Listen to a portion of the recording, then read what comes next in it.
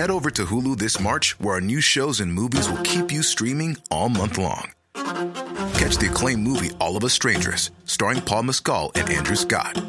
Stream the new Hulu original limited series We Were the Lucky Ones with Joey King and Logan Lerman.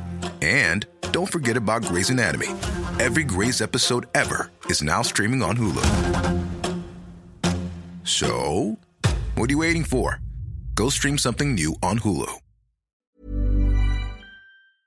You go on about reasons. Calling things by other names as if prettying them up will change what they is. That's not exactly what I'm talking about. You and your friend killed a little boy. You do what you have to do to survive. I ain't nothing like you. True enough, true enough. Earlier this year, the management consultants McKinsey released a damning report accusing Hollywood of leaving money on the table. I know what you're thinking. That doesn't sound like the Hollywood I know. But the evidence was compelling.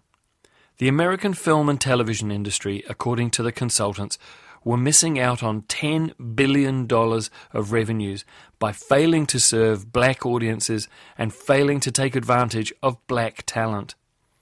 The report made uncomfortable reading, but perhaps because COVID has meant less money to leave on the table in the first place, it didn't get much traction at the time. There have been some high-profile recent hits. Black Panther springs to mind, but the systemic obstacles to black representation still remain. One studio has bucked that trend, however, by commissioning, financing and purchasing works about black subjects made by black creatives and with an eye to black audiences. And it may surprise you that the studio in question is Amazon. I find it kind of staggering that a monumental global retailer whose business model and methods cause immense damage to culture and business everywhere it operates would use a streaming video service as a loss leader and then prioritize some of the best and most interesting work being made anywhere. It's about as counterintuitive as it gets, but that's the 2020s for you. Last year on this program, I reviewed a couple of great examples of what Amazon has been prioritizing. 2 smaller, indie-style films with distinctive points of view, and something different to say about the black experience. Selah and the Spades was like a mafia movie set in an elite black high school. And The Last Black Man in San Francisco was an autobiographical story of gentrification and alienation. Since then, Amazon has gone even harder. In a co-production with the BBC, they produced Steve McQueen's Small Axe, an epic series of films about Afro-Caribbean life in London in the 70s and 80s. In New Zealand, those films are going to land on the UK TV channel that sits on the Sky platform, but they really deserved to be featured in the International Film Festival. Amazon also produced Regina King's debut feature film One Night in Miami, about a fictionalized meeting between Sam Cooke, Jim Brown, Cassius Clay and Malcolm X in 1964. That's really good, that one. And of course, they also brought Eddie Murphy and Arsenio Hall back together for Coming to America earlier this year. But the biggest and most prestigious of these black productions is Barry Jenkins' epic adaptation of Colson Whitehead's Pulitzer Prize-winning novel, The Underground Railroad.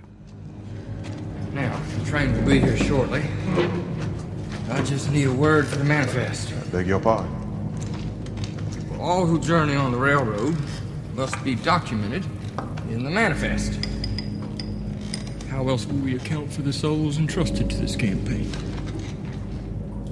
You may speak as much or as little as you like, but you must speak.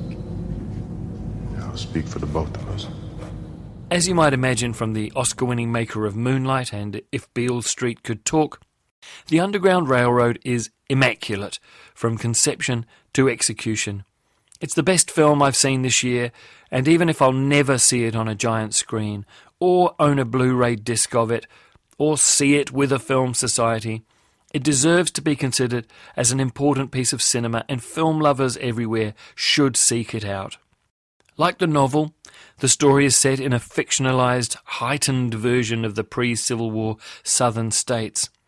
We follow an escaped slave, Cora, played by Thuso Mbedu, as she travels from state to state looking for safety, pursued by the indefatigable bounty hunter Ridgway, played by Joel Edgerton. Each episode is a chapter named after a state she passes through, and each state is not only a nightmarish, embellished, exaggerated version of the historical truth, each state is also a metaphoric representation of some aspect of black life in America, the entirety of it, from transportation from Africa to educational inequality and modern-day police brutality.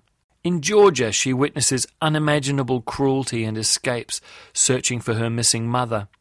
In South Carolina, it appears as if blacks are citizens and can move freely and safely among the white population until we realize that they're suffering the most shameful medical experiments and interventions.